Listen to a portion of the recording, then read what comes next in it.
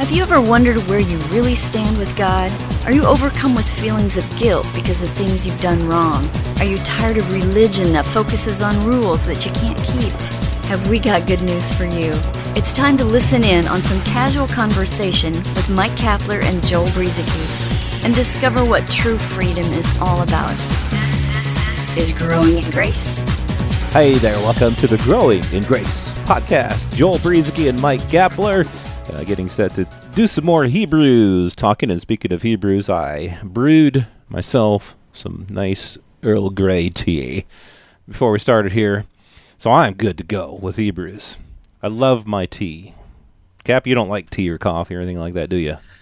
Well, I don't drink coffee. You like tea? My wife tries to get me to dabble in tea because she works for a friend who is in the tea business. Oh, that's right. And she gave me a sample of some one time. Yeah, that was loose good. leaf tea. Yes. Good stuff. I mean, so I would like to enjoy tea a little bit more, but you know, I'm a Dr. Pepper guy, so you gotta get me the right one. You gotta get pepper and Dr. Pepper and chocolate, and you're set. You're good to go. No, I lived in England as a boy. I moved there when I was 8, and my friend's mom says, "Would you like some tea or coffee?" And I had never been asked that question in my life. I thought I might be in my 20s before I would ever be asked that. But I was 8 years old, and so I said, yeah. And then she said, "Well, which one? You want tea or coffee?" And I was like, tea? And I was very hesitant, and because one of my big worries was that they have tea time in England, and this is the late 70s, and I thought I was going to have to drink tea, and here I was being asked if I wanted tea or coffee. Well, anyway, she made some tea, and she put some milk and sugar in it, and I loved it. It was like one of the best things I'd ever had, and so I've been hooked ever since. Well, you add sugar to anything, you're probably going to like it, right? Yeah, or pepper, right? Dr. Pepper? No, I don't know. Well, all right. So Hebrews. We've been talking about Hebrews. And one thing we were talking about last week, and we want to kind of make this clear, we're not against the Bible. We love the Scriptures. For the past 15 years almost, we have been using the Scriptures on our podcast to talk about Jesus, to talk about the gospel, and we love that we have the Scriptures, all these 66 books that we can look at and learn about God and about the gospel.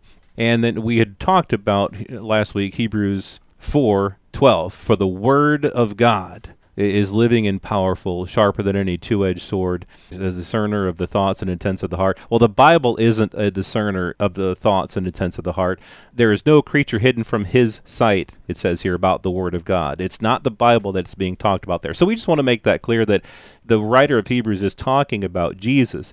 And ultimately, the truth that we receive, the truth that we find out about God, it needs to be the Holy Spirit that reveals it to us. Again, the Scriptures are wonderful, but I'm reminded of a recent conversation that I had with somebody on Facebook where we were going back and forth. I was sharing some Scriptures, he was sharing some Scriptures, and we were both disagreeing on what it really all meant. Now, it doesn't matter for the intents here who was right, if I was right or if he was right. It really doesn't matter. The point is, we both were sharing Scriptures, and one of us, maybe both of us were wrong. Maybe both of us were right. And the point is, I'm not trying to say who's right or who's wrong. The point is, the Word of God, Jesus, the Holy Spirit in us, is the one who needs to reveal the truth to us. We're dependent not upon reading the words on pages that were indeed inspired by God for men to write, but we're not dependent upon those words. We're dependent upon the Holy Spirit in us. Ultimately, it's the Holy Spirit that reveals the truth to us. And so that's kind of what we just wanted to clarify some of that. I don't know if you had any more you wanted to add to that. Well, no, I think you made the point. But, you know, that again, I mentioned it last week, that the Bible hasn't always existed in the way and shape and form that we know it. But the Word, with a capital W, has always been since before time began. And that Word is enveloped or encompassed within the person of Jesus Christ. Even the book of Revelation refers to his name as the Word of God. Philippians chapter 2, God has highly exalted him bestowed on him the name that is above every name, that at the name of Jesus every knee should bow in heaven and in earth and under the earth, and every tongue confess that Jesus Christ is Lord, to the glory of God the Father. And so if we can begin to think of Jesus as the Word, at least a little bit more than the Bible, I think we're going to be seeing some things within the Scripture that will help us, because it's really all about him. The Word within the Scriptures, the Word is not described or defined as something that gradually came into existence over a period of many years. And in fact, when Scriptures were being put together several hundred years after the cross, there was a lot of debates and argument on what should be included in there and what shouldn't be included. Were the writings authentic, and what should be left out? This went on and on for quite a while, and eventually they came up with a compilation that, at least by Democratic majority, was voted and agreed upon. And so I just want to point out that the Word of God is really not identified as a book that slowly came into existence over a period of centuries, but it is alive. It is powerful. The Scriptures point us to the one who gives life. And as you said, Joel, it's so easy for us, even of like-minded faith. And Joel, you're probably the person I know the best that I can match up my thinking with. But that doesn't always mean that he and I are always going to agree on everything, or that we may see things differently. That's bound to happen, because our understanding through the human element, when we filter through our human mindsets, we're just going to see things differently. And that's just the way it is. So we can look at this as a book of truth, the pages, but I think we need to stay more focused on the person, because when I came to Christ, somebody was sharing some Bible verses with me, and then they prayed with me, and I called upon the name of Jesus Christ for salvation as a young child. And I had an experience there, a connection, an inner witness, where I began to realize, as I looked up at the picture of Jesus on my bedroom wall, he wasn't just something that I believed in anymore. I came into a connection with him, a realization.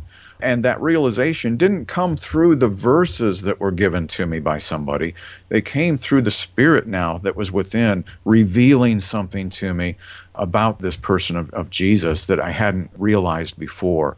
And so that doesn't mean we still won't have our disagreements or see things differently. But you can quote Bible verses until you're blue in the face and have a lot of different Bible knowledge without ever having experienced life that comes from our source of life, Jesus Christ. Mm-hmm. Right. Well, Cap, you were talking as we began the series about that wagon that you once had at your grandma's, and it would go up the hill, then kind of go downhill, get rolling downhill, and you're kind of comparing this to the book of Hebrews. And as we went through chapters 1, 2, 3, and 4, kind of going uphill, laying a foundation, I think it's right around chapter 5 and 6 that we start going downhill and getting into some of the real good stuff here. Not that any of the beginning stuff wasn't good, because it really did lay a good foundation. So we were talking about how Jesus, like you said, is the Word of God. We hold fast to him. Our confession is him.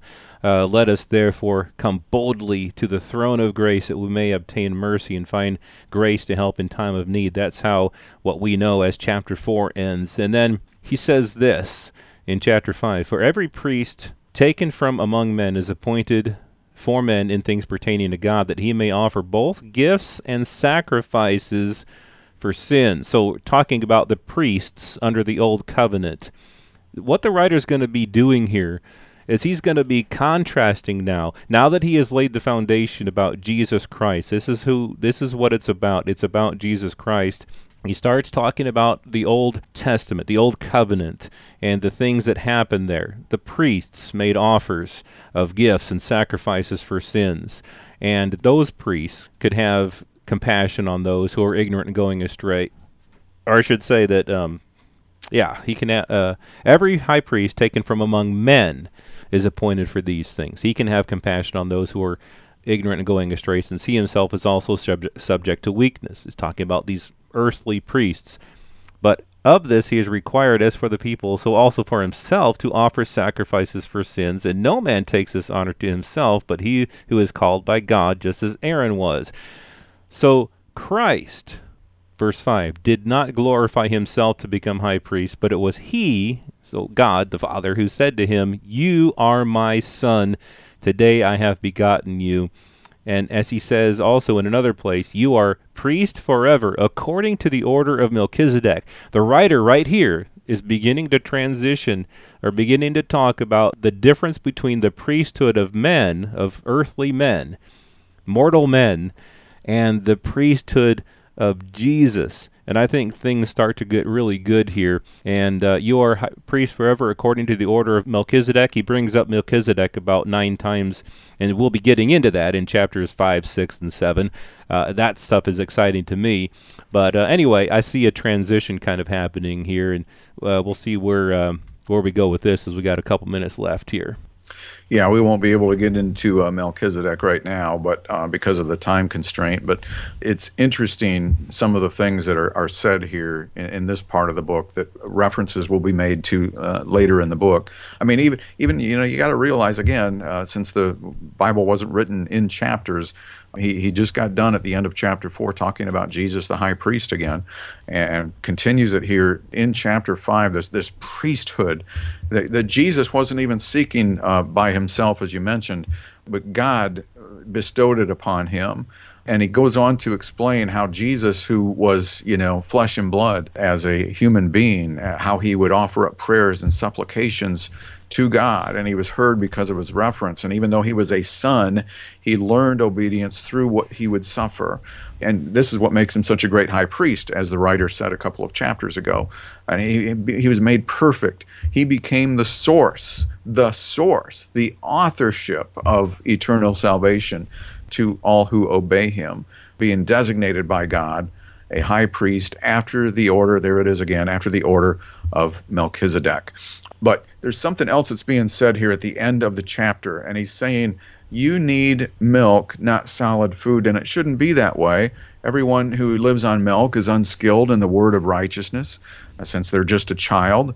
You should be teaching people instead of being taught. And I find that interesting because about 3 or 4 chapters later, he's going to say that you, referring to the new covenant, under this new covenant, you will have no need that somebody teach you. God is about to become your teacher as he changes your heart. And so things being said now, we'll find out even further in the chapters ahead. Right on. Yeah, things get deep and things get even better as we move further along in the book of Hebrews, looking at maybe some more of chapter 5 next week, maybe getting to 6, where he talks about what obedience really is and repentance from dead works. And then in a couple of weeks, we've got some celebrating to do. We're going to be talking about our first 15 years of the Growing in Grace podcast. So more Hebrews next week, and then some celebrating after that, right here on the Growing in Grace podcast at growingingrace.org. This has been Growing in Grace with Mike Kapler and Joel Brizicki, heard online through various internet sources around the world each week. To access hundreds of past programs, visit graceroots.org. Share it with a friend and listen again next week for more Growing in Grace.